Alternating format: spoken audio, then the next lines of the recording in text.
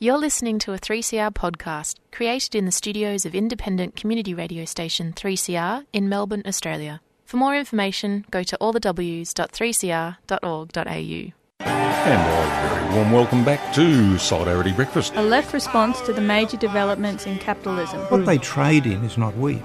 They trade in famine. A little dose of revolutionary optimism. I think it's really important to sort of express solidarity globally. It really is a deal by corporations, for corporations. The union forever defending our rights. Down with the black leg. If you think the ABC's left wing, don't listen to this program. Solidarity Breakfast, 7:30 to 9am Saturdays, 3CR 8:55am, streaming and 3CR digital, podcast or audio on demand. And of course, the website, solidaritybreakfast.org.au. Solidarity forever! Hello everyone, Annie here for Solidarity Breakfast. Today we've got lots of juicy morsels for you. First up, Professor Jenny Hockey, part of the team that fought to bring to public eyes the Palace Papers, the letters of Sir John Kerr, who was the public face of the removal of the Whitlam government in 1975. We follow with what must be the speech of the week from Eileen Darley at the launch of Life, Living Incomes for Everyone. We hear from East Gippsland about deer hunting, and Kevin Healy rounds up the week. We finish with a chat with former industrial officer Tony Evans on his views about Australia's economic future and where the government thinks workers fit. Well, brothers and sisters, what a show of strength we've got here today. Local issues. So I'm here at the school kids strike for climate action. Live coverage. Join the spirit of this gathering here today at IMARC. Your voices. So give us a bit of a lowdown about what's happening. There's about 250 people here at the moment. Community struggles. We're now in front of the Tundaminawaya Maulboyheenner Monument. I'd like to thank Community Radio 3CR, who for the last decade has been broadcasting here. Feed Radical Radio. Your membership is vital. A few hundred people about to pass us right now. Lots of young people standing up for their future. Subscribe today. Go to 3cr.org.au/subscribe or call the station on 9419 8377.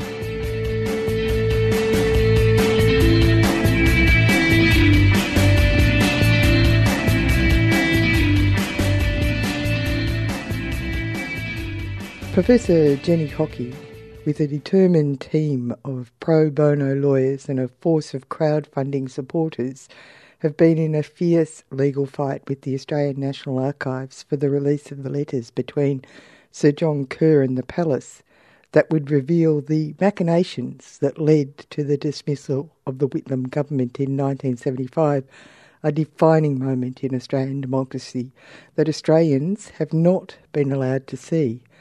The recent victory at the High Court, 1-6, in favour, has finally allowed the public disclosure of the papers. Today we will hear the conversation Professor Hockey had with Liam Byrne, the ACTU historian, at a recent webinar run by the ACTU Institute to celebrate the victory. Well, the Whitlam government was fundamentally a really reformist government. I think, when you look back at that government, in government for 3 years, often forgotten that it had a second election victory in 1974, a massively important government in terms of a number of reforms. Many of them we continue to just accept and take for granted now. I mean, if you look at things like votes for 18-year-olds, one vote, one value, the Senate representation for the territories, all of these things were Whitlam government initiatives, no-fault divorce. I could go on, but, of course, massive spending on education, free tertiary education, opening up our foreign affairs, having a truly independent position. We had to use the British national anthem as our own national anthem until the Whitlam government. So, look, just on so many levels, and I won't go into that in too much detail, but an extraordinarily important government. And I think one of the great areas of significance was that there had been 23 years of continuous Conservative government before the election of the Whitlam government. And I not only think that that's what marked the government as such a wrench with the past, because it was, but it also made things extraordinarily difficult for the government because the entirety of the public service, the way things had been done, the whole expectation of governance was a conservative one. Most of the people who are in public service, senior positions and so on, had never worked with the Labor government. They didn't understand the caucus system. They didn't understand what was basic to Labor Party function. So, look, a lot of difficulties, I think, came about because of that, and not least of which was that the opposition, the Liberal Country Party coalition as it was then, had no experience with and no desire to be on the opposition benches, and they fought tooth and nail to destroy the Labor government from the moment it came in. And what about Whitlam himself? Obviously, he's a very evocative figure. He's somebody who has had a band named after him and so on. You've written a 2-volume biography of it. What was he like as a person, and what was he like as a Prime Minister? Well, look, I'll answer those in 2 parts because I was lucky enough to be able to interview Gough Whitlam several times and, I think got to know him reasonably well over a 10-year period as I worked on that biography. I've written 3 biographies, as you said, and I had never before had the opportunity to actually speak to the person I was writing about. So this was an extraordinary, and a really welcome part of the biography. I was able to actually get the subject's views on a range of matters. He never asked to see the book before I finished it, which I think is quite extraordinary. It was always my book, it was my view, and he was very respectful of that position I had. It was just not an approach to the work that I could take to do it otherwise. And as a Prime Minister, I think in terms of the reforms, I think he was exceptional. I think his breadth of knowledge, his breadth of understanding of policy areas was second to none. And this reflects in turn the biographical interest in him as a person and his family. His family was highly unusual. His father was Commonwealth Crown Solicitor. He was a scholarship boy at, I've gone blank. But so the family was not actually, it's often said Whitlam was a Silvertail. It couldn't have been further from the truth. It was a family that managed to get ahead because of education, because of their own personal brilliance. And one of the things I actually found that caused a great frisson in the family was to uncover through the Victorian archives that Whitlam's grandfather had been a youthful criminal and had actually ended up in Pentridge for 4 years when he was only 18 for forging his employer's cheque to himself when the family was destitute and their own father had disappeared and left a family of 5, and the young 18-year-old who Gough Whitlam was named after, Henry Hugh Gough Whitlam, had tried to use his employer's money to pay the rent and other things. It was a really poignant story, including with letters between the great-grandfather and Whitlam's grandfather of only 18, pleading with him to come home and support the family. So I had to then trek up to Sydney to tell Gough Whitlam that his grandfather that he knew and he'd grown up with and that he was named after had actually been in Pentridge. So this was, one of the unexpected ways in which biography can intersect with your subjects' real knowledge and in effect their life, because that moved him greatly. I think the research behind it impressed him greatly too, I have to say. So look, I found him a very unusual individual for a range of reasons, not least that extraordinary historical knowledge that he prided himself on. But he grew up in Canberra. His father had moved to Canberra as Crown Solicitor in 1927. So he understood nation building, literally. He always believed and understood the differences between the arms of government. He respected them. And it's another of the great tragedies, I think, of 1975 that shocked him at a very deep personal and political level, how the individuals in those institutions could have behaved the way they did. It was not as he ever expected. It was not like the different people he'd grown up with as a child. And I suppose he had he always had a very sort of rosy-coloured view of the parliamentary system, the parliamentary structures, and, of course, what he always called the great Australian Labor Party within that. Yes, and the only other thing I'd say about that is I think he was in many ways more or equally as exceptional as an opposition leader, because he took a party that had been riven and torn apart by the 1954-55 splits and pulled it back together again. As John Menadue said, he taught the Labor Party how not to split because it was still divided at that time. He had to have intervention in Victoria, as many of you would know. So, look, a complicated character, but one that lets you look at Australian history in such a fascinating way. It was a great joy to write that biography. Well, it'd been a wonderful experience to have met with Gough and to talk to him. And one of the things talking about his role as opposition leader, it really struck me looking over your first volume of your biography is that role that he played in policy development. The really, really extensive policy development that went on over a period of years, drawing upon a whole series of intellectual connections from outside the Labor Party itself. But just his capacity to grasp the different issues and tie them together seems to be quite extraordinary. Oh, absolutely. I mean, that is a remarkable feature. As I said, it's the capacity in opposition to really remake the entire platform. You know, if you look at the difference between the Labor Party platform when he came into Parliament, which was in the early 50s, right through to when he finally became Prime Minister, you know, it's totally transformed. There's barely a single thing in it that hadn't come in because of the work of those policy platforms, the developments, the committees on such a range of areas. And it meant that when they came into office, you know, he always said that the electoral result was a not just a mandate for office, but a command to perform. And he was going to perform, and he would just work through what he called the program and apply and implement every one of it. So he had a very activist view of government. I think it surprised many people. Many people before he came into office saw him as a sort of to the right of the Labor Party. And so I think the extent of those reforms surprised a lot of people. But yes, it was all built on the work that had been done in opposition.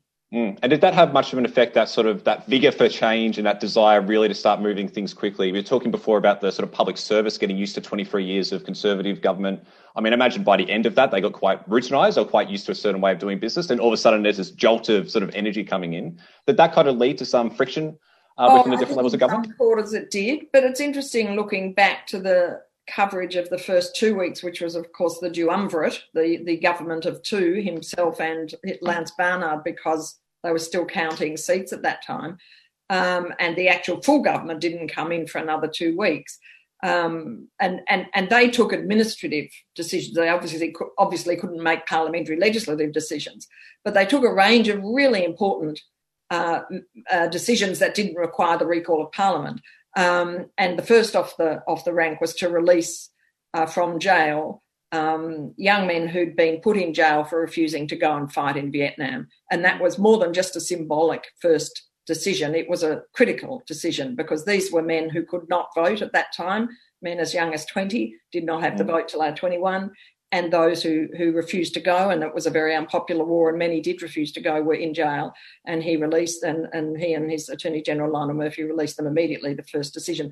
And that was just the first in about, I think, 40 major decisions that were then made over the next 2 weeks. And it really was, I described as like a starter's gun. It was like, this is what we're doing. We're already on the way. So it was a period of great excitement too. You know, I think we forget how much positivity there was about the government and the great sense of excitement and renewal, up until, funnily enough, even though it won the next election in 1974, and you would think that it would then be unassailable. If anything, the opposition's attacks intensified, and there you began to get this terrible inability to really work in Parliament because of the obstruction that was being faced at every level. But I don't think that began in earnest until probably late 74. And what's the role at this time, of course, of John Kerr? I mean, who was John Kerr as a person? Obviously, he occupied the position of Governor-General. And where does he fit into this story? Well, the first thing to say about John Kerr is that he was deeply antithetical to the Labor Party as it became after the split. Let me get that out there. This is a man who was asked if he would consider leading the DLP. It's often said that he was a Labor man. If he was a Labor man, and it's a pretty loose term, he was a Labor man before the split, and he was a Labor man that aligned himself with the groupers that left the Labor Party. And there's an article from Kerr in the mid-50s where he says, I could never rejoin, and he had been a party member apparently previously, briefly, I could never rejoin the unreconstructed Labor Party as it is now. He saw them as quasi-communists. The other part of Kerr that he was infamous for was for jailing the Tramways Union leader, Clary O'Shea, Clary O'Shea refused to hand over his union books and refused to hand over a union fine. And, John Kerr nearly caused revolution in the street among the union movement by marching O'Shea off to jail. It was just extraordinary. So he was, the notion that he was somehow a Labor man, I always have to sort of laugh at because it's a Labor man in the context of the most divided period in the 50s over industrial matters in the Labor Party and beyond. So that's his immediate background. There are others who have more interest in his, what was clearly a security background during his wartime service, and I'll leave that for them to take up. But he was, before his immediate appointment as Governor-General, the interesting thing is that he was already the Chief Justice of the Supreme Court of New South Wales. He'd barely been there a year when he began negotiating with Whitlam, and he wanted a great deal more money and a better clothing allowance and a pension and so on before he'd come across. But it should have been alarm bells to Whitlam that somebody in a position of power and real prestige, as Kerr was as Chief Justice of New South Wales, so quickly was prepared to entertain what most people thought was a nominal position to go and open fates. And I think it indicates that Kerr had a much more activist view of his role, and that's clear, he did. He believed he was, in many ways, above the Prime Minister, above government, and he certainly acted as that, and these letters show that. Now, this is a very big question, and so I apologise in advance, but if you were to give a sort of brief rundown on the dismissal and what actually took place, what it was, what people need to know about it. I'll try and be quick.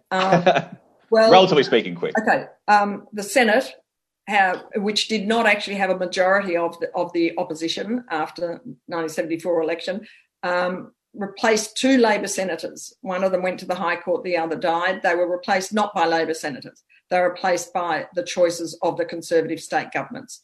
In itself, a total scandal. They'd only been elected 18 months earlier. So you had two Labor-appointed Labor senators who were replaced, one by somebody who said he would not vote against the supply bills, but the other, the critical one, said that he would.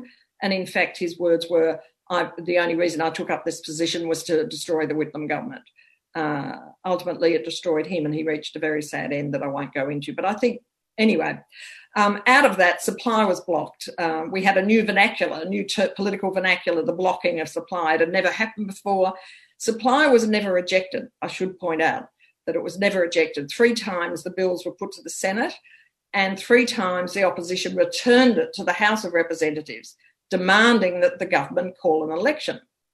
Now, of course, the government had had 2 elections in the previous 3 years and was not about to call a third.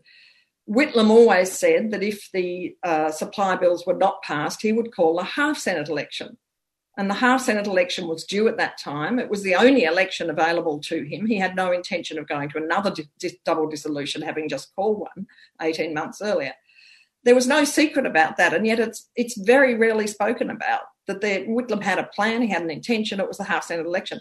The number of times I've read this last week that Whitlam refused to call an election is another thing that simply I find staggering, given that he was at Yarralumla, that is Government House, on the 11th of November 1975 to call the half-Senate election.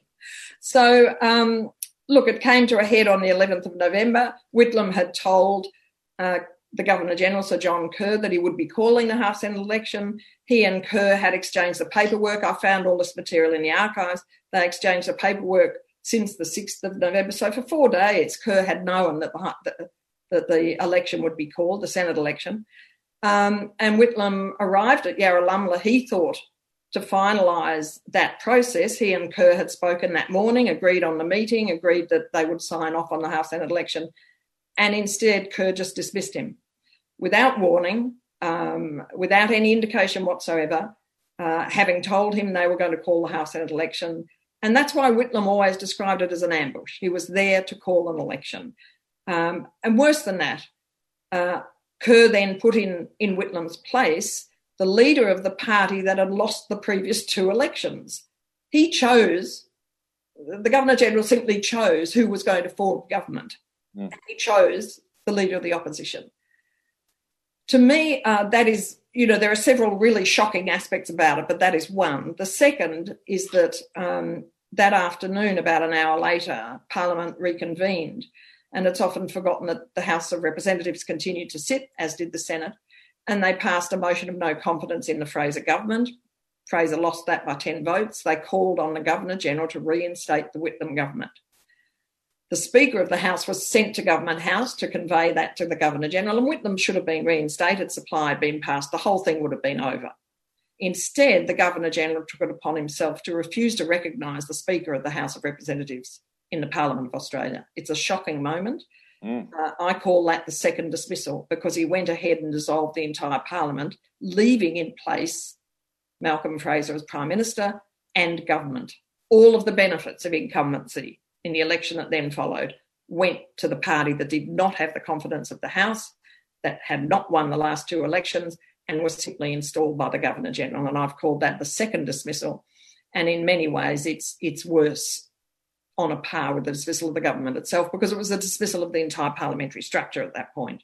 Can you just explain to us what the Palace letters actually are and what their significance is? Well, they're letters that are between the Queen and the Governor-General, Sir John Kerr. They're headed in their cataloguing that they concern the dismissal of the Whitlam government. They're actually, the whole file is actually all of the letters between Kerr and the Queen through her private secretary over his entire tenure. So there's a 3.5-year period, just over 3 years, of these letters. But of course, the most intense letters and the ones that people are most interested in are the ones around the months of the dismissal, probably from about, early 75 right through to the dismissal and the election. And the great significance of these is obvious from the two people who are writing to one another. But it's also because I'd spent a lot of time in Kerr's papers in the archives. A lot of that material went into my book, the biography. It was where so many things were revealed, including the role of Sir Anthony Mason, a High Court judge that none of us knew about before. That was kept secret for 37 years.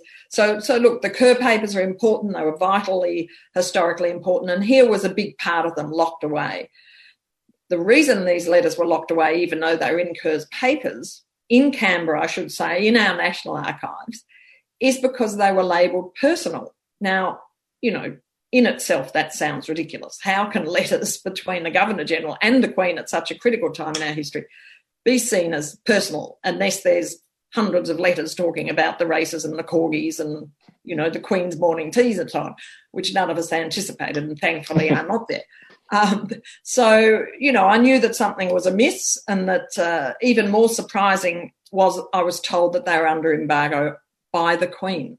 So the Queen is preventing us looking at really important historical records in our own archives. And, initially there was nothing I could do about that, because personal records don't even come under the Archives Act, so you can't appeal, you can't go to the AAT as you normally would, the Appeals Tribunal. I would have to have taken a federal court case. Now, I'm an academic. I don't have pockets that are quite that deep. And the thought of going to the federal court and potentially beyond that was just not possible. It was only many years later, about 6 years later, I read something that Tom Brennan, who is one of the barristers on the case, had written, and I contacted him and said, I agree totally, these letters should be Australian letters.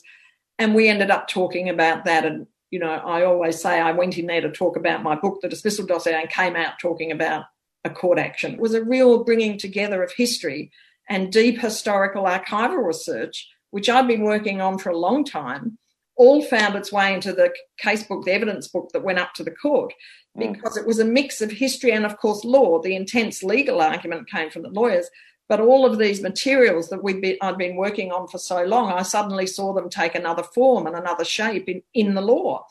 And that became, to me, very interesting, seeing that sort of conceptual link. So, look, I have found it very enjoyable. I can say that, having had a victory at the High Court of 6-1, and I don't know quite what I'd be saying if that hadn't been the case, but it's been a remarkable decision, a very, very important decision more broadly than just the letters. It's been all about bringing history into the public. It's an absolute outrage that we should have a gap in our history, that we should be unable to know our history because it might unsettle the Queen. My surprise about the letters actually began during the court case, and that is the vast number of letters. There's over 200 letters. There's 1,200 pages in total, because Kerr was an obsessive writer and he attached voluminous attachments to his letters, but he was writing sometimes 3 or 4 times a day. None of this is usual. All of this is completely out of the ordinary. Governors-General usually wrote to the Queen or the monarch and reported on perhaps a quarterly basis, sometimes only twice a year.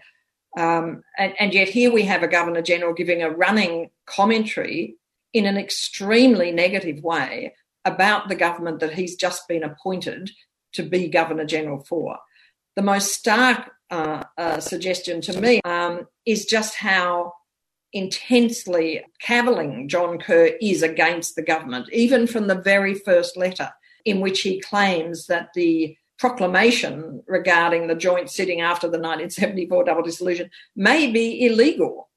He actually uses that term. It could be illegal. This is the proclamation that is going to announce the historic joint sitting.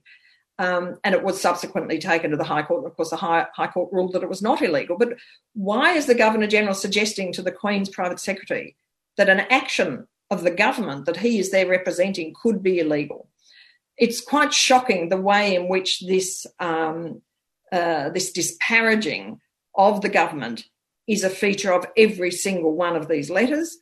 And there are points at which that starts to move into an outright statement that there may be things that he will not follow the advice of the government on.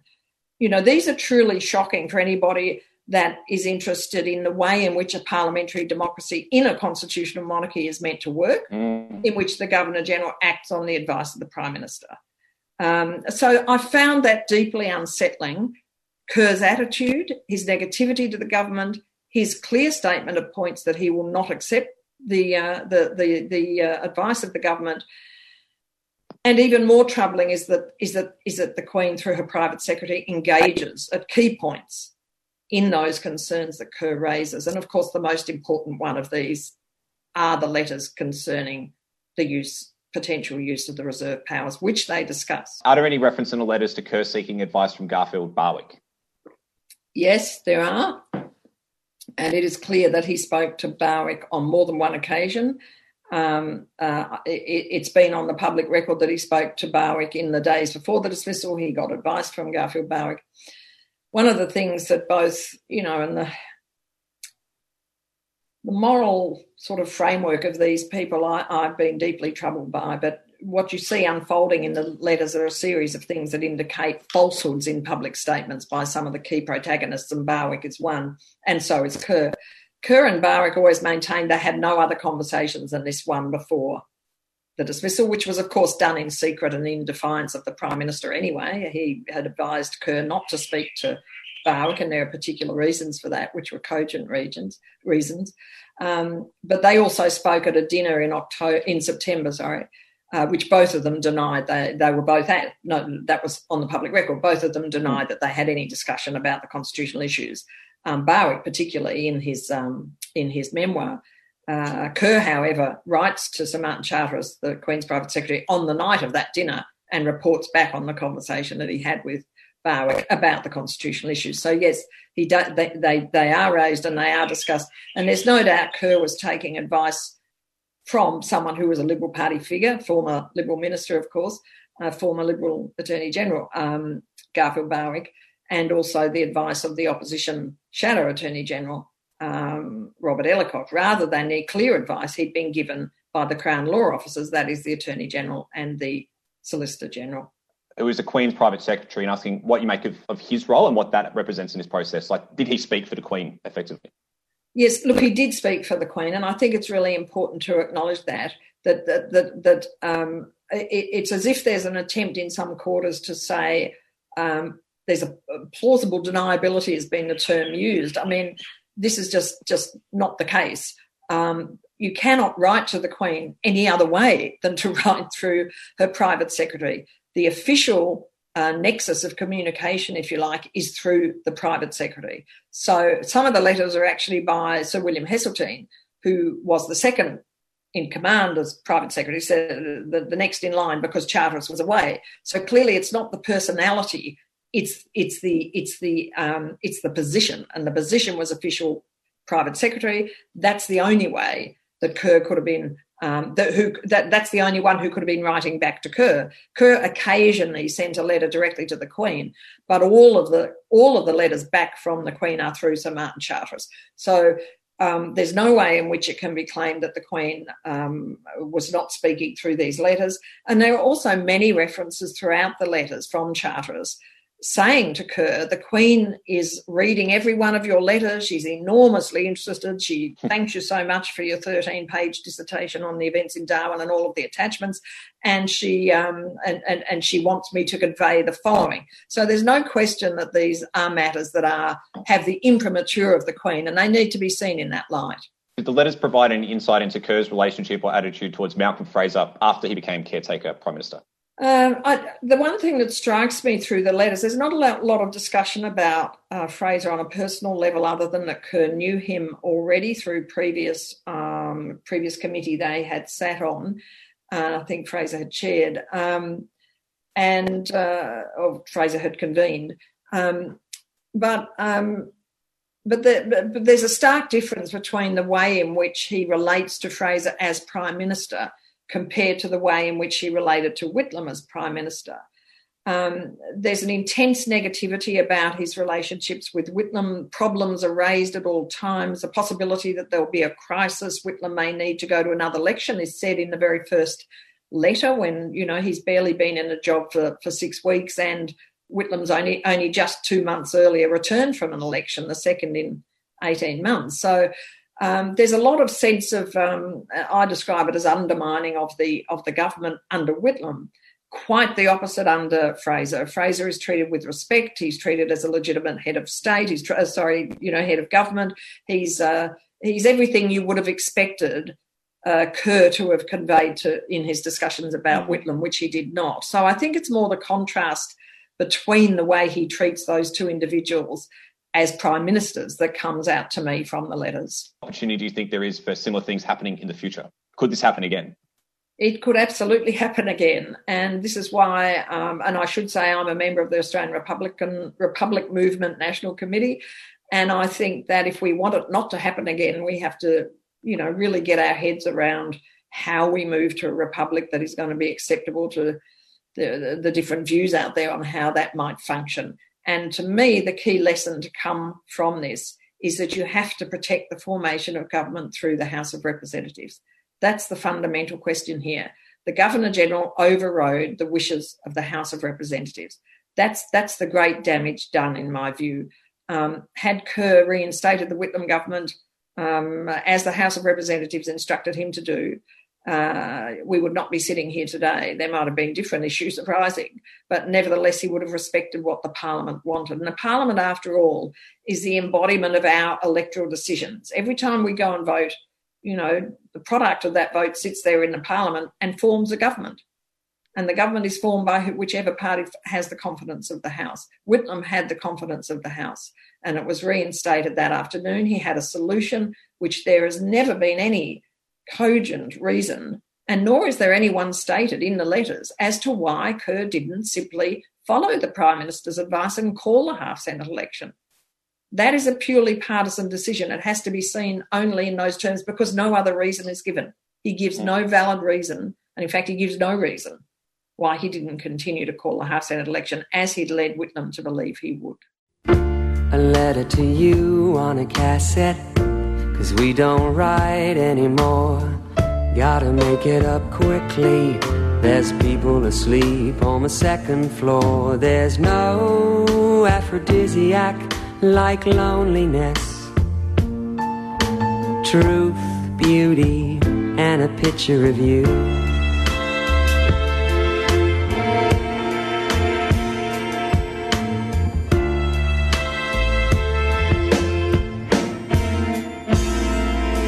You'll be walking your dog in a few hours. I'll be asleep in my brother's house. You're 1,000 miles away with food between your teeth. Come up for summer, I've got a place near the beach. There's room for your dog. There's no aphrodisiac like loneliness. Truth, beauty, and a picture of you.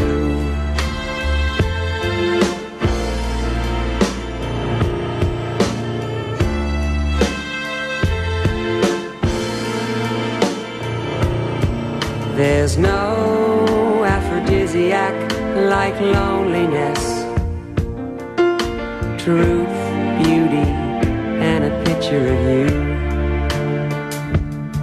There's no aphrodisiac like loneliness, youth, truth, beauty, fame, boredom, and a bottle of pills.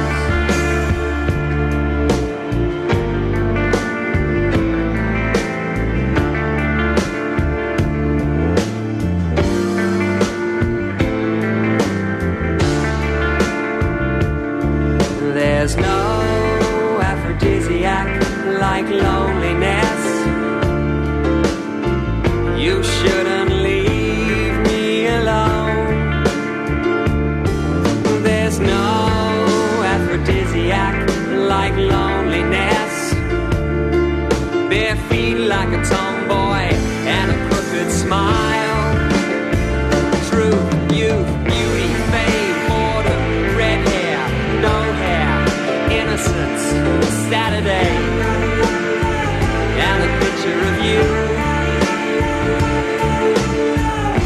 A letter to you on a cassette. You shouldn't leave me alone. 40 shades sexy, wants to do it all day. With a gun toting trigger happy tranny named Kinky Renee. Tired teacher 28 seeks regular meetings. The masculine, muscular, nappy-clad brutal breeding.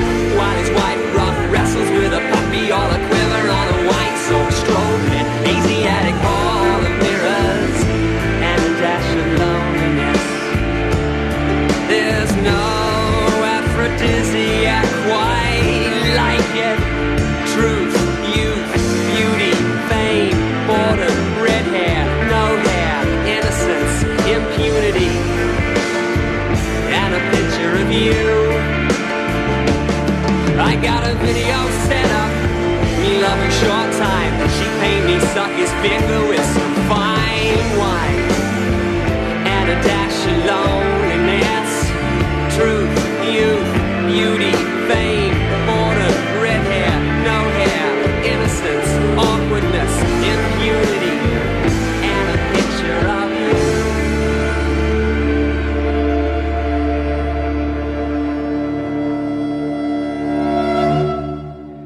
You're back with Annie on Solidarity Breakfast on 3CR, your community radio.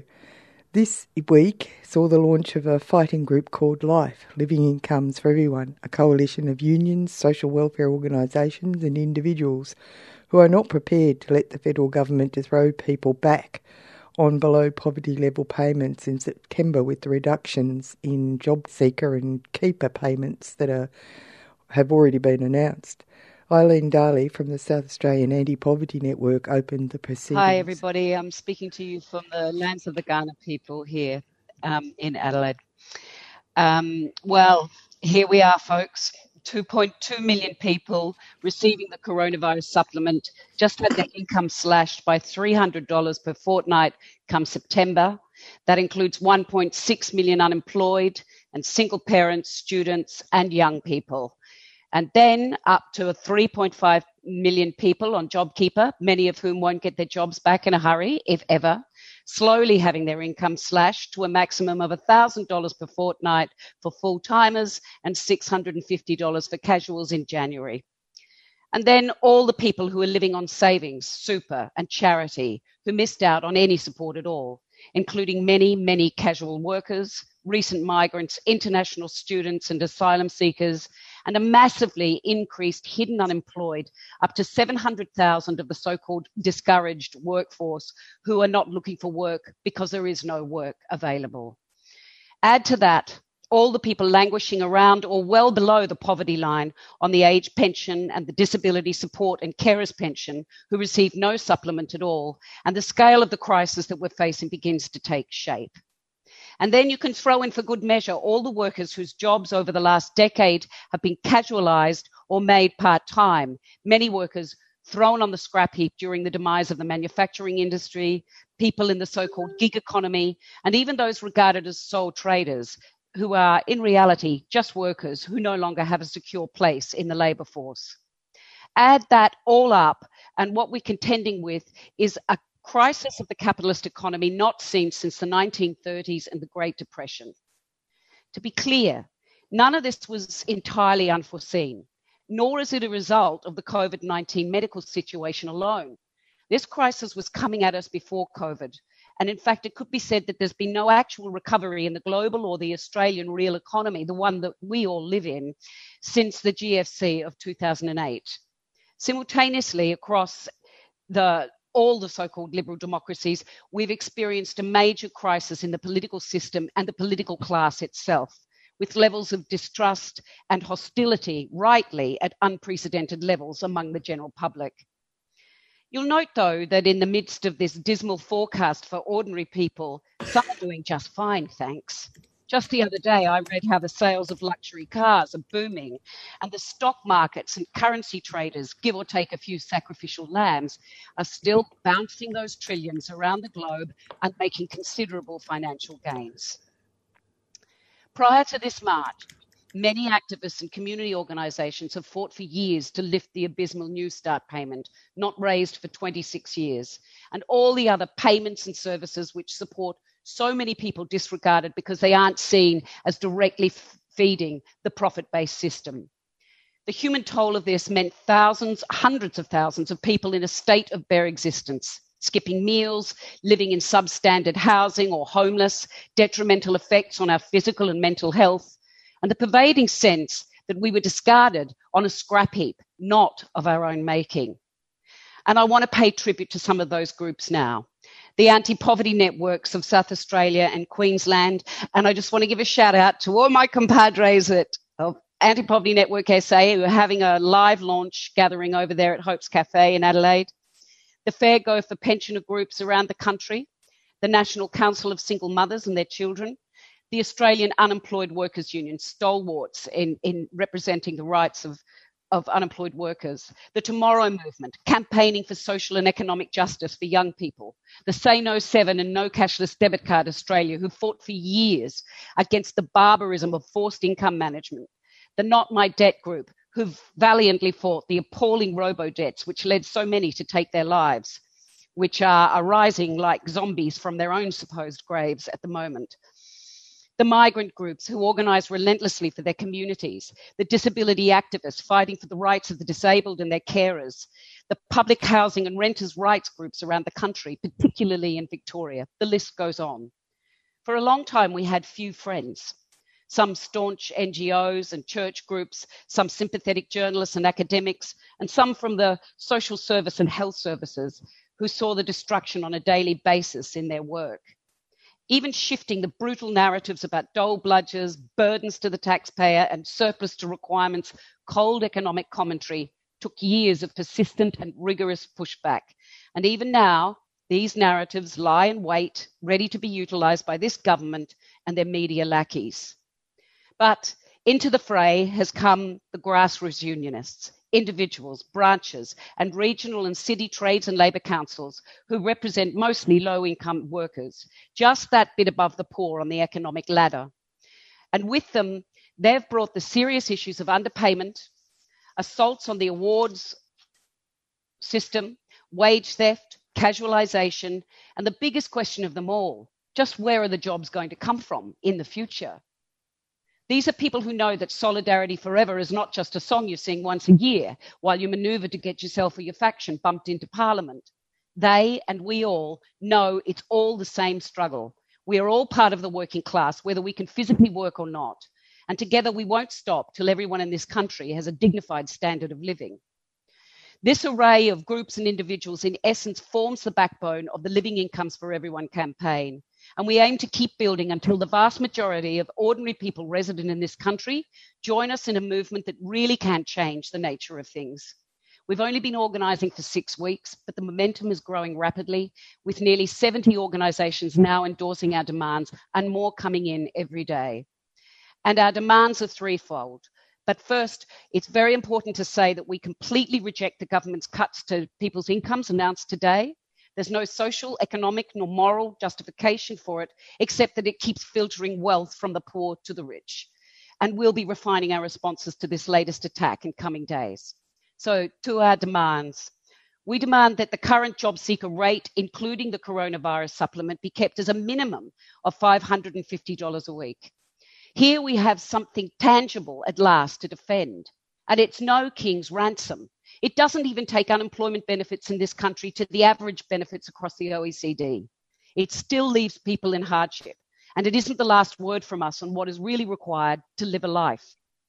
We also demand that JobKeeper be retained at its current rate until such time as people no longer need it, and that it must be extended to all those who missed out.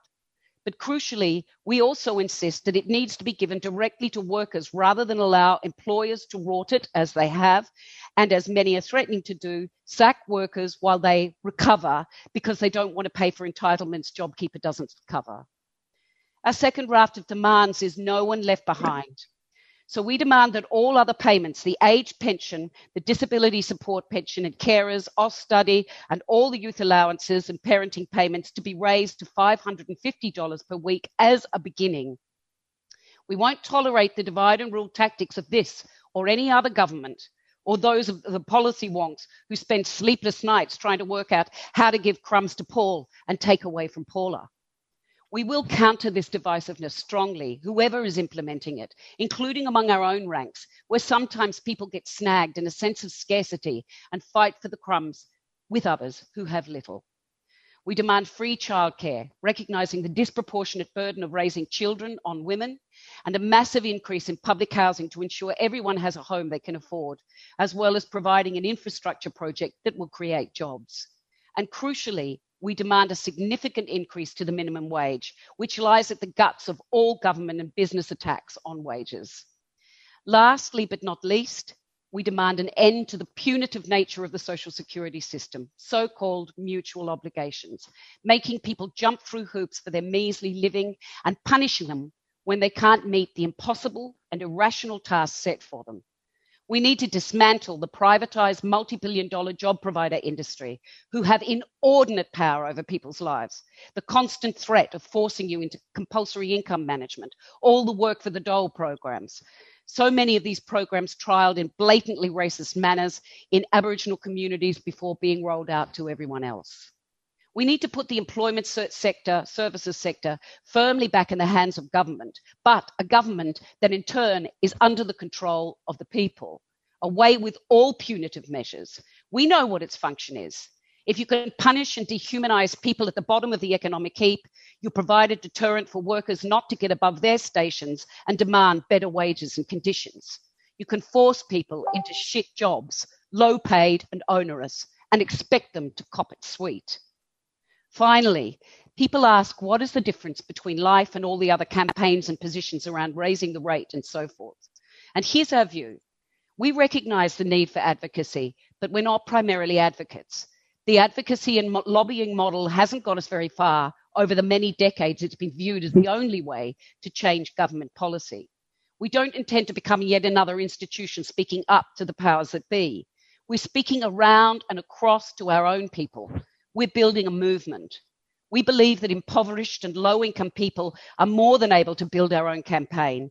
In fact, we think that's the only way we'll ever achieve our rights and our dignity. Our movement will grow well beyond this immediate crisis until we build a society and an economy that has human need, not the greed of a few, as its foundation. We have big plans through our composite groups for a week of action starting September 18th, when the government will begin implementing their plan for us. And I hope that you'll join us in this and the Living Incomes for Everyone campaign in the coming weeks, months, and years. Thanks, everyone. East Gippsland Dispatch. Voices and stories of community and resilience from East Gippsland.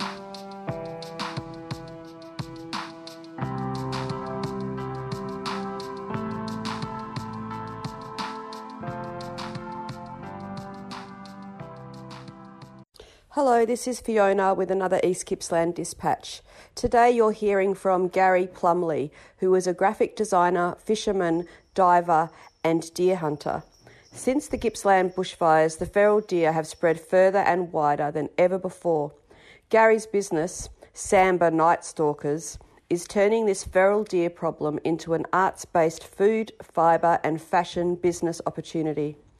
Gary is talking at the Barn Cafe in Kalimna, East Gippsland, with Nilmini De Silva and Stephen Liaros. This week, Gary talks about what made him start and what constraints he's overcoming. Could you tell us how this all started?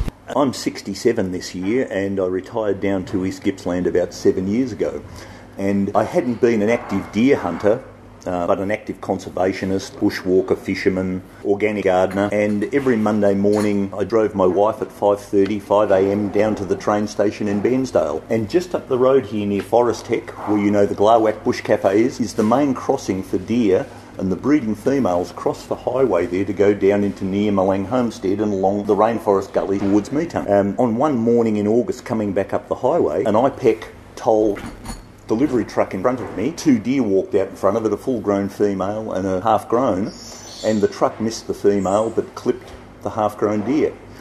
It slid down the side of the truck, folded the window in my little Toyota hatchback I was driving, and the mirror folded in, and I pulled the vehicle up, the truck kept going, and I got out and there was a fairly injured deer on the side of the road.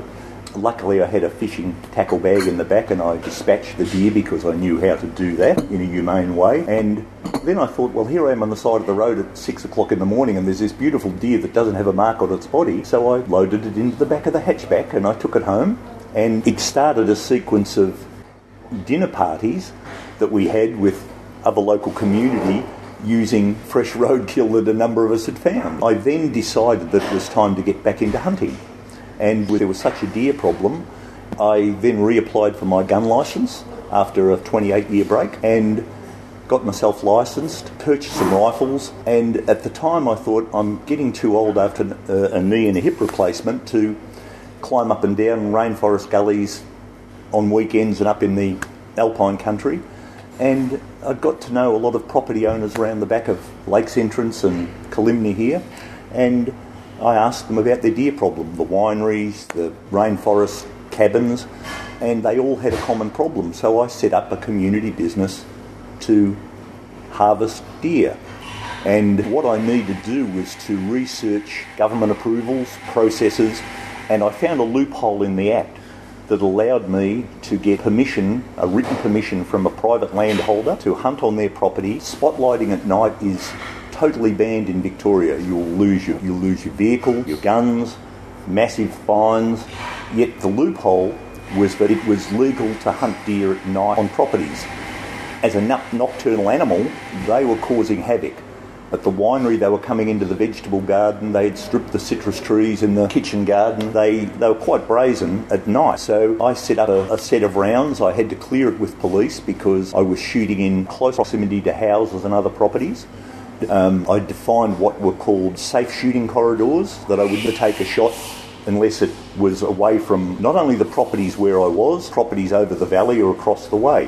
Not many random hunters or spotlighters would know what was over the hill or across the valley in the middle of the night. So using Google Earth mapping, I created some very in-depth maps where I identified, and every property that I hunt on, I get them to define their property boundary on that map. We sign off on that.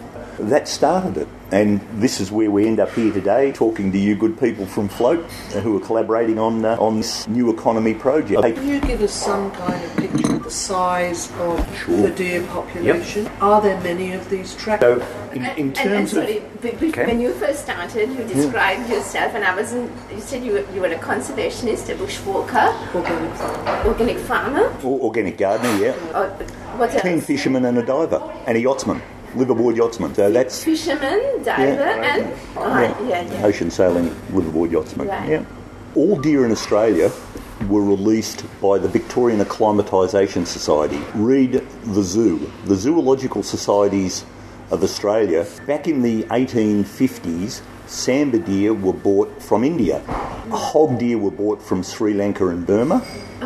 hog deer are the residents on the coastal strip from anywhere now from Orbost to Wilson's Promontory and on the offlying islands. But the original releases of deer were 3 deer at Tonumbuck in Victoria, which is down in the start of Gippsland, past Pakenham, and 3 deer or 4 deer at Rubicon up behind Eel in the 1850s or 1870s. And those 6 or 7 deer were released for hunting, like rabbits, foxes, all the animals at the Acclimatisation Society. Out at Werribee Park, where the zoo is, the Free Plains Zoo out there, was Chirnside Park, and that was the home of Sir Thomas Chirnside. Thomas Chirnside was the founder of the Acclimatisation Society of Australia, and so he bought red deer to hunt on the hounds the same as he did in England, and because the land around Werribee was so flat, those deer were pushed by the hounds and the horsemen that they ended up in the Grampians. So they kept going until they found refuge, which is quite some way away, but the red deer are in the Grampians as a consequence of sambar deer is an Indian release. A mature sambar stag will go over 300 kilograms. He's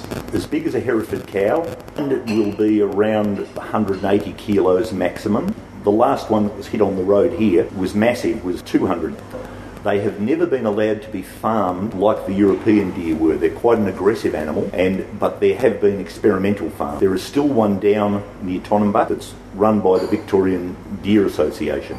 Sorry, and this is a sambar deer? There's a sambar deer enclosure, and you can go down there and study them in that enclosure under invite. So they're an enigma. They are an animal that doesn't, until recently, never lived in a herd structure. When they were first released, I was the secretary of the Australian Deer Hunters Association back in the start of the late 70s, and we employed a game biologist.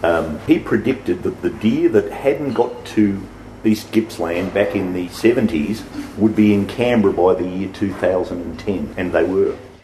Listen again next program when Gary Plumley of Sambar Night Stalkers will speak about the new legislation which, if passed, will allow for mobile food processing units, leading to deer becoming a primary food source.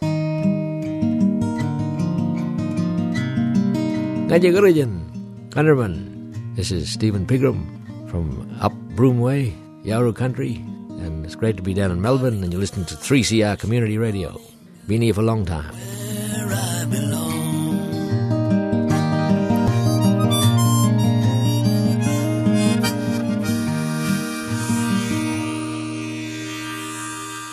A weak solidarity, Becky Team listener, when how COVID has turned our world upside down. Now we can get arrested if we walk into a bank not wearing a mask. Then again, they've been robbing the community mercilessly for eons without any need for a mask to mask the real bank robbery. Okay, I imagine our listener is screaming at the radio, "Wrong, Kevin, wrong. The bank's the one place you're not allowed to wear a mask," showing they place their profits ahead of our health. But then that makes them a microcosm of what we've been experiencing anyway, and I wasn't prepared to let an incidental like the facts get between me and a very bad joke. A sort of a comedy, using the term loosely, comedy version of US of the UN of the US of the world, big supremo Donald Trample the Paw's normality. As we stay locked down and masked up, enjoying the benefits of the super efficiency of the neoliberal mantra of contracting out government services like, say, overseeing quarantine hotels, not the high point of the pejorative dance terms of government, we have to admire the imaginative alternatives being offered by the caring business class party supremo and would-be big state supremo Michael No Brain. Such innovative, deeply researched gems as the government has to do better, not good enough, and similar displays of scorching policy brilliance. What would you do, Michael? Better. I do better. Yes, but doing what? Doing better. Look, could you just elaborate a bit? Certainly. Doing better because this government is not good enough. He certainly knows how to hit the mark. Then again, already in office, the aforementioned Donald Trample the Paw was making Michael No Brain look like Mensa material. People should ignore science, he declared. Not that that on its own is a knock on his renowned intelligence. Greatest intelligence ever. Because he's not alone there. World leaders have been ignoring science for years, none more proudly and intelligently than our very own. Climate change is crap. Climate change is crap. Realising the health of a fossil economy is paramount in any way, they always tell us the environmental impact of whatever they're up to will be. There's no jobs on a dead economy. But Donald has differentiated himself by declaring the science addressing COVID-19 should be ignored because it doesn't. They don't know what they're talking about, unlike how he knows what he's twitting about and talking about, telling a slightly sceptical interviewer, like roughly 100% sceptical, that the US is leading the world in conquering the COVID enemy. The envy of the world. People ring around the world.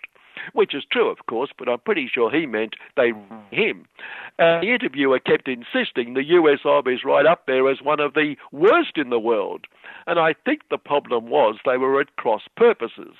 Donald meant best in the world at being the worst in the world. Best pandemic rate ever, ever. Best death rate ever, ever. No, I can't get away with that. Donald did say the US was number one. He said number one for the lowest mortality rate in the world. And he asked a lackey to confirm that, and the lackey confirmed that, showing they tell him anything he wants to hear. And somehow, despite that, the interviewer remained 100% sceptical. Obviously an anarchist, commie, Democrat purveyor of fake news. And during the week, our big Supremo, Scuttle Them Morlash son, a.k.a. Scummo, had a chat with Donald and told us they had compared notes on the COVID virus and on reopening their economies. Emphasis on the latter, I suspect. How educational and informative it would have been to have been able to listen in on that meeting of the minds. Although the way cybersecurity is going, someone probably was. More leaks and holes than a private security lot at a quarantine hotel. But by midweek, there was an apparent about-face by Donald at his first daily update since putting in his bid for the Nobel Prize for Medicine by recommending we all inject ourselves with disinfectant. This an unprecedented seeming bout of honesty and an association we'd never have imagined, honesty and Donald, but it'll get worse before it gets better, he said, indicating, despite the polls, he's still feeling confident of winning the election. Back to ignoring the science. After declaring they were being guided by the medical and scientific advice, because those experts knew what they were talking about, unlike the climate change, if there is such a thing as climate change charlatans, Scuttle Them has now decided he knows better than the medical experts, and the economic scientists take precedence, advising that we must cure the health of the economy, get the balance right between a healthy and an unhealthy population, living, breathing, lovely profits, and non-living, non-breathing, unlovely collateral damage. Thank goodness when it comes to climate change, there is such a, the True Blue Aussie Capitalist Review is a true believer in the science, exemplified by its editorial Wednesday, "We should follow the science on coal seam gas," it headlined. See, there's 404 people giving evidence at a New South Wales inquiry into a Santos Out the Environment proposal for a coal seam gas mine at Narrabri. Environmentalists and farmers concerned it will destroy their environment, groundwater, waterways generally, a whole list of threats they claim. Or, and this might give us a clue where the Capitalist Review's going on this one, when I say environmentalists and farmers in affected communities, the editorial exposes them as, quote, implacable anti-Narrabri environmentalists and farming representatives who, along with assorted ragtag rural populists, and again, quote, extreme greenism, new age NIMBYism, complex green tape regulation, unnecessarily delaying major projects. Lots more, but can you see which side the editorial's coming down on? Tough one, but there's a couple of clues there. Yes, in this case, the media spokesperson for the greatest little economic order of them all tells us the science confirms, clearly shows, more and more fossil extraction is as safe as. See, They don't ignore the science, although that would upset poor Donald, of course. Back to, on compulsory masks, expressing concern for his workers, Shopping the Workers' Association, note not union, Secretary Gerard Dwyer, people upset with me, said if the police could not enforce the regulation in retail premises, the government should send in trained killers. Wouldn't that be comforting, confronting trained killers marauding your local supermarket? And doesn't it endorse Gerard's working class credentials? They, the trained killers, could solve the little problem of not having the power to fine us by enjoying the great perk of the job and just shooting us. In the apropos of not much department, a telead tells us the way to lower our cholesterol is to slather our bread with this margarine or some form or other of make-believe butter. Just mentioning at the end it'll work, along with a clean, active lifestyle. And I'm prepared to bet if our cholesterol levels did drop, the clean, active lifestyle would have a hell of a lot more to do with it than the make-believe butter, and reduce it lots more if we avoided the make-believe butter altogether. On Gerard's inspired idea to have trained killers in every supermarket aisle, come September they could also shoot the impoverished thrown back into the economic scrap heap after the government weans the unemployed and low-paid workers off money, forcing them to scrounge for food and accommodation and placing them fairly and squarely in the sights of the trained killers, preserving our freedoms. And congratulations to Socialist Party Supremo and would-be Big Supremo Anthony Albanese for giving the government the idea. Not that they needed his help in reducing the poverty-stricken to more poverty-stricken, but Anthony's contribution to his dedication and commitment to workers, whom he so cares about, was to attack the JobKeeper scheme because it's still too low, I hear you say. No, because many workers were getting more than they were getting before the scheme. These people should receive no more than the pittance they were getting, he advised. How encouraging for all when the Socialist Party Supremo calls for workers to get less. Finally, Anthony and Gerard should get together and compare notes on their unflinching commitment to working people. Good morning. You're back with Annie on Solidarity Breakfast. We are coming to the end of the show. The announcements from the federal government regarding the cutting of JobKeeper and JobSeeker payments in September and the large debt accumulated through the COVID pandemic has led me to seek out a conversation with a person who has been writing issues papers around tax, workers and government policy for quite a while. Tony Evans has worked for years in trade unions in South Australia, so has a working knowledge of how government policy could work for the good or bad for workers. One of the quotes that you took from John Falzon I thought was so interesting. Inequality is neither a personal choice nor a national tragedy. It is a choice governments make. And you also point this out in relation to the mini budget and the way the government's going at the moment. You say that it's entrenching inequality, and this is because of the way the government decides to go about what it's doing. Do you want to talk about those kind of concepts? Well, the way I see things, the government is driving down the price of labour by making labour more plentiful. So it becomes a buyer's market for employers, and they can hire people cheaper. That increases profits.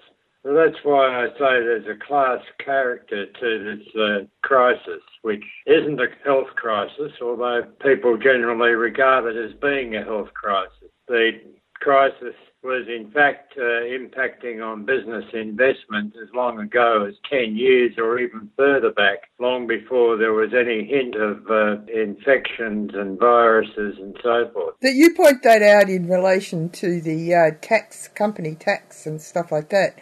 The money that's going to be lost because of the cut in company tax was already afoot, wasn't it? Yes. That had fallen by, I think, 13 billion last financial year, which was a fall of something like 14%. And during the economic shutdown this year, it's going to contract by only 12 billion. So the contraction in company tax collections was actually larger last year than this year, when last year the economy was running at what was supposed to be normal.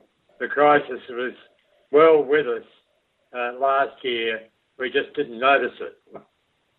Well, Josh Frydenberg starts off in his usual public relations way, and people see it as being common sense. He starts off talking about things like, this is the biggest deficit that bigger than anybody's ever seen before. Actually, that's not true, is it? The Second World War was... No, tell us about that.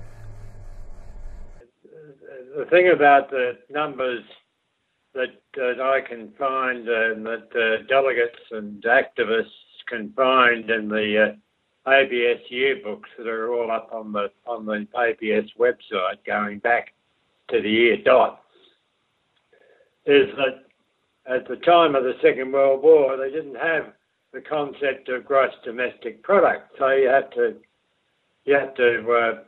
search through the documents to find the equivalent, which is gross national expenditure.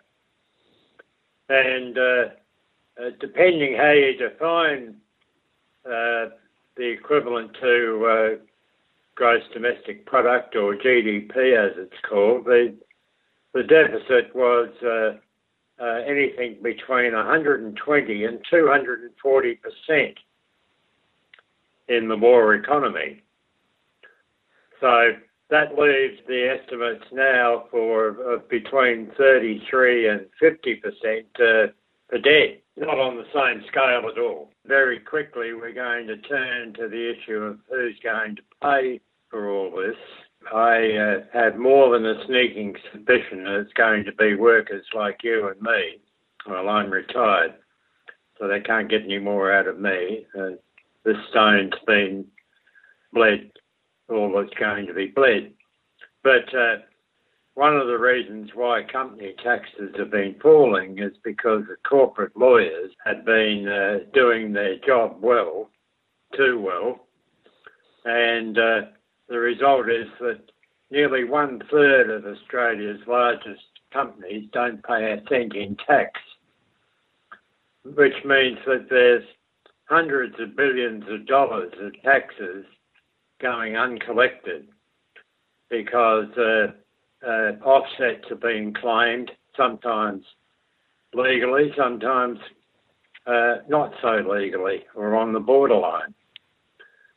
So a new company tax system based on taxing turnover instead of profit, at 3.5% with some additional levies, would raise about $1 trillion extra in company taxes over the next 10 years, together with a reintroduction of wealth taxes. So what we'd end up with is sufficient additional income to cover all of the expenditures from memory on public hospitals, government schools, water, the environment, housing, in one hit. And governments would be able not just to reduce the budget deficit, but to increase spending on public goods, that is, on things that benefit people, and in particular, the low-paid workers who face very high marginal tax rates, and pensioners who are without large amounts of savings and therefore are dependent on the pension for all of their income. The government characterises large parts of the Australian community as being dead weight. They are completely focused on business, and I noticed that one of the things that they've done is actually during this pandemic extended the amount of money for business loans to up to $1 million. I mean, that hasn't been given a lot of airspace, but it seems like an inordinate amount of money. But the implication is that these businesses make all of these things happen. However, in order for this Australia to actually weather this kind of storm, you need to actually rejig the economy so that it includes the community as well as the well-being of the environment, don't you? They're not mutually exclusive. Yes, no. Look, one of the little sayings they've been putting around is about lifters and leaners, and the inference is that the unemployed are leaning while the business is doing all the lifting. Well, the leaners, the ones who aren't doing any work, are the 700 big corporations that don't pay any tax. Meanwhile, the workers are creating most of the value that is realised in products and services.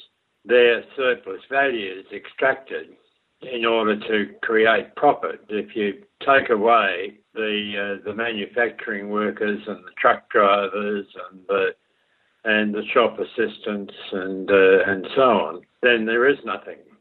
Just as we've discovered that nurses and many other feminised parts of the labour force are invaluable in times of crisis. And we realise that we're not paying them well enough, we're not rewarding them for their efforts and their skills. So the story that they peddle is very one-sided and is inaccurate. What's your view of the way they've approached job seeker, job keeper and job trainer? They've got these levers on the economy and the future of Australia in that respect. What are the outcomes going to be? Well, I think the reduction over the next 6 months on JobKeeper alone is $50 billion compared to the previous 6 months from March until September. So from September through to March, there'll be $50 billion taken out of the economy, and workers won't have that money to spend. That reduces demand and drives unemployment up further, and that's why they're predicting, Treasury's predicting, the public servants in Treasury are predicting that unemployment could reach 10 and a bit % by December, up another 3 percentage points, which when you throw in the people who have been discouraged out of the labour force and who can't get the hours they want, would mean that the unemployment rate would be about 22 to 23%, nearly a quarter of the workforce. That's depression level rates of the 1930s. So if you go back to your original statement that you believe that they're creating a slush fund of workers. Reserve army. A reserve army of workers, yeah. Which points directly to the fact that they're more interested in the business class and they're not particularly interested in the entire running of the country. So their priorities and the priorities of the Australian population are actually not the same. Not at all. Not at all. The problem is, of course, that too many people don't see their class interest because they think of themselves as either not being workers because the colour of their collar isn't blue, or because they think that they'll be all right, Jack, in the old Australian idiom, and that they work hard, so they'll be looked after by their employer. Their employer's reasonable, and that they'll be all right. The problem is that their employer is part of the capitalist system. If they don't play the game, then they'll go under. and they'll take their loyal workers with them. People want to be part of a working proposition, but when you have a government that is quite clearly so unable to see the benefits overall for the whole country, they don't have a broad enough view to build a future that's useful not just to the majority of people but also to the business class, as opposed to the multinationals. I think they see that the system will work best if it is allowed to clear the surplus labour and the surplus capital out of the system in order to create room for new businesses to step up to the plate and create new jobs. The trouble is, in order to clear the debts of years of share buybacks and handouts to greedy CEOs, you're going to have to drive unemployment up to those levels to those Depression era levels of 23% in real terms, and that creates misery. Capitalism's very good about creating things, but the trouble is it creates misery rather than jobs.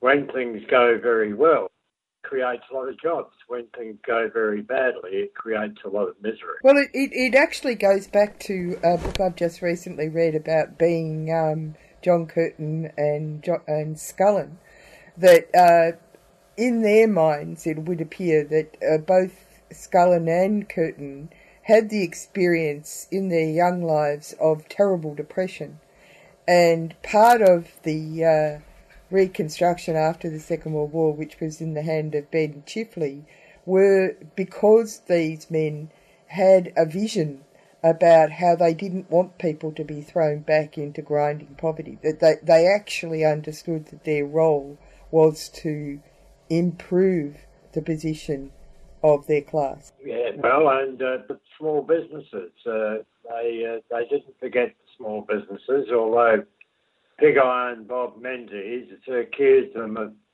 forgetting small business and won the 1949 election, and part of that. Nugget Coombs was the first head of the Commonwealth Bank, which was established by Labor as a central bank under the direction of the government. And he produced the 1945 White Paper on Full Employment. And the recommendation of that paper was, reasonably enough, that government should adopt the objective of full employment, which was accepted to be between 2 and 3% of the workforce. And such was the power of that idea that Menzies had to go along with it, or at least pretend to do so. Well, I guess what I'm really getting at is that people think, and they're going to believe, that the austerity that this government is going to enforce on people is the only way things could be. But in actual fact, this is their ideological standpoint, and it's policy driven, not it's not an a priori fact that we should all be living in the mud, basically, except for the 1%. Yeah, it's worse than that, I think. Yeah, tell me. The power of the ideas that capitalism puts through and puts into people's heads, is so strong that people really believe that it's best to do what capital says, to obey the rules that capital says should be obeyed. And so when the government legislates to enforce those rules by cutting spending on necessary things like health and education in order to balance the budget, people believe that this is a good thing to do. It's called hegemony, a term popularised by an Italian Marxist by the name of Antonio Gramsci in the 1930s. He said that the advanced capitalist system in the West used the power of ideas to rule rather than naked force. So people really believe that capitalism rules for them. And unfortunately, as I started to say, many in the Labor Party believe that as well. So therefore, there is a consensus around things like free trade, which has seen the destruction of nearly 1 million jobs in the traded sector over the last 40 years, most of those being lost in manufacturing. You say something very interesting in your paper, that people have it in their minds that the reason for why they want to cut people's wages is because it's the cost that has to be got rid of, that salaries are huge, and that they are a huge percentage of the overall cost of business. Now, in big business and in manufacturing, that's not the case, you point out. It's not the case in an awful lot of industries, and in big business and small business, it's not the case.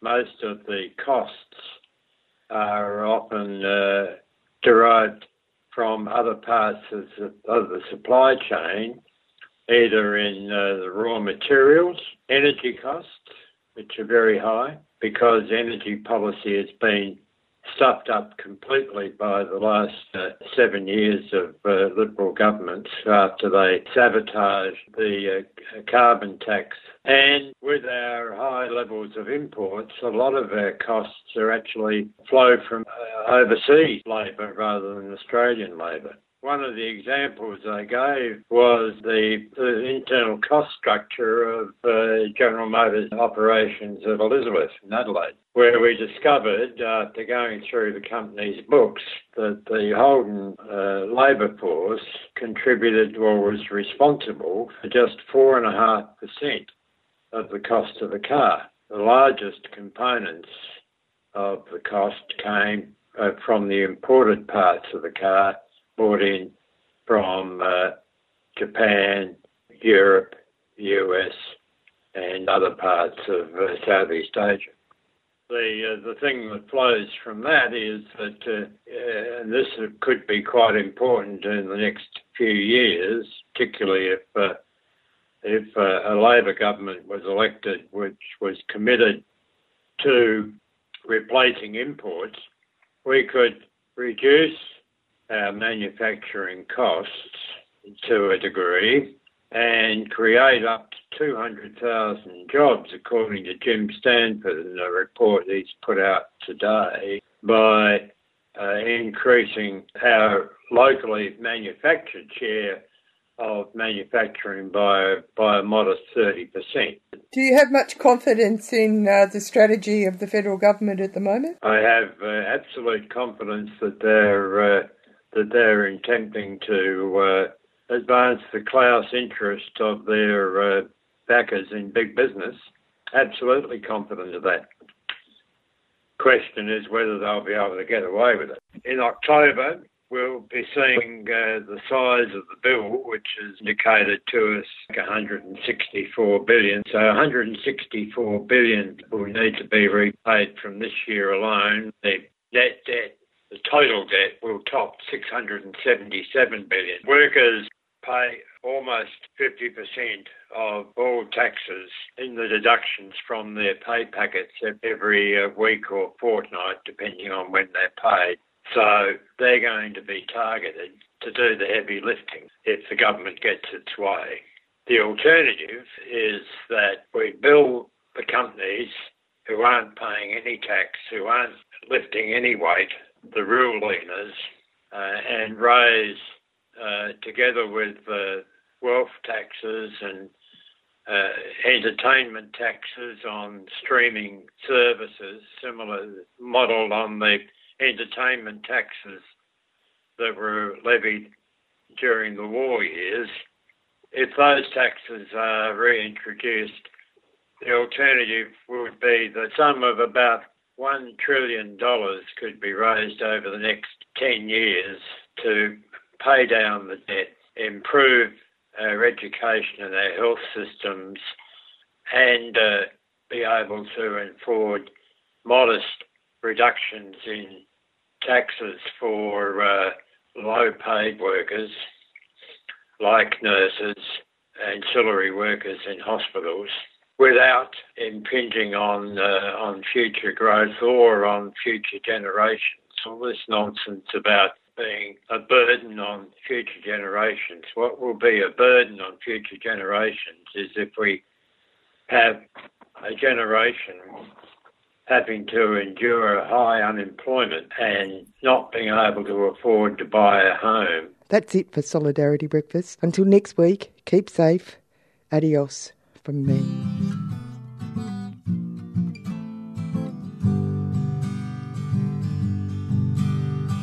Freedom, freedom, freedom, freedom. Julian Assange gave us WikiLeaks. He gave us the truth that everybody seeks. Locked up for telling what we should know. Locked up for upsetting the status quo. Freedom, freedom, freedom. Set him free. Freedom, freedom, freedom. Set him free.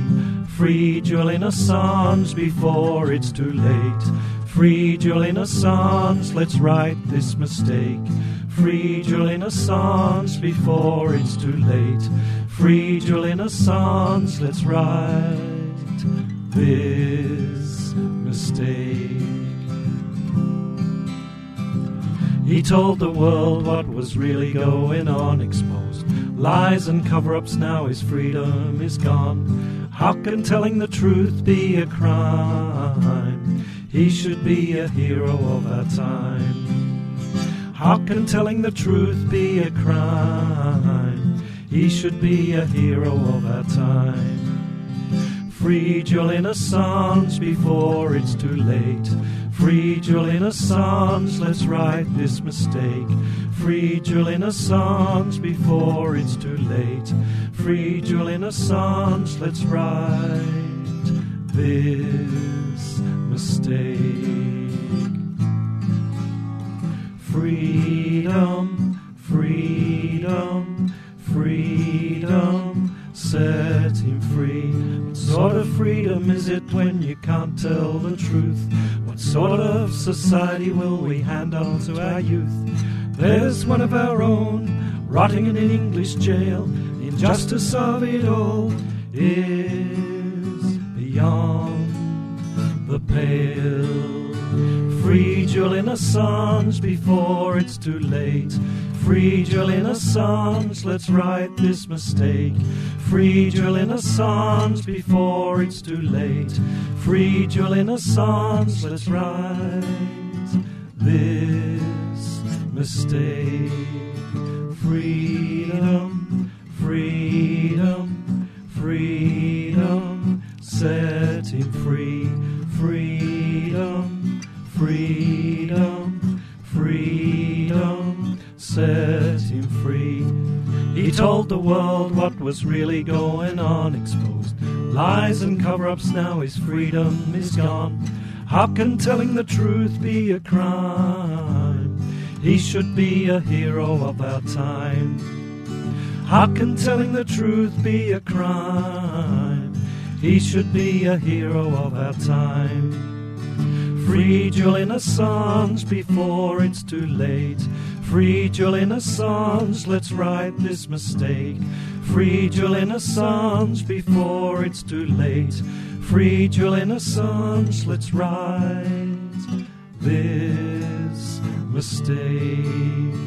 Freedom, freedom, freedom, set him free. Freedom, freedom, freedom, set him free.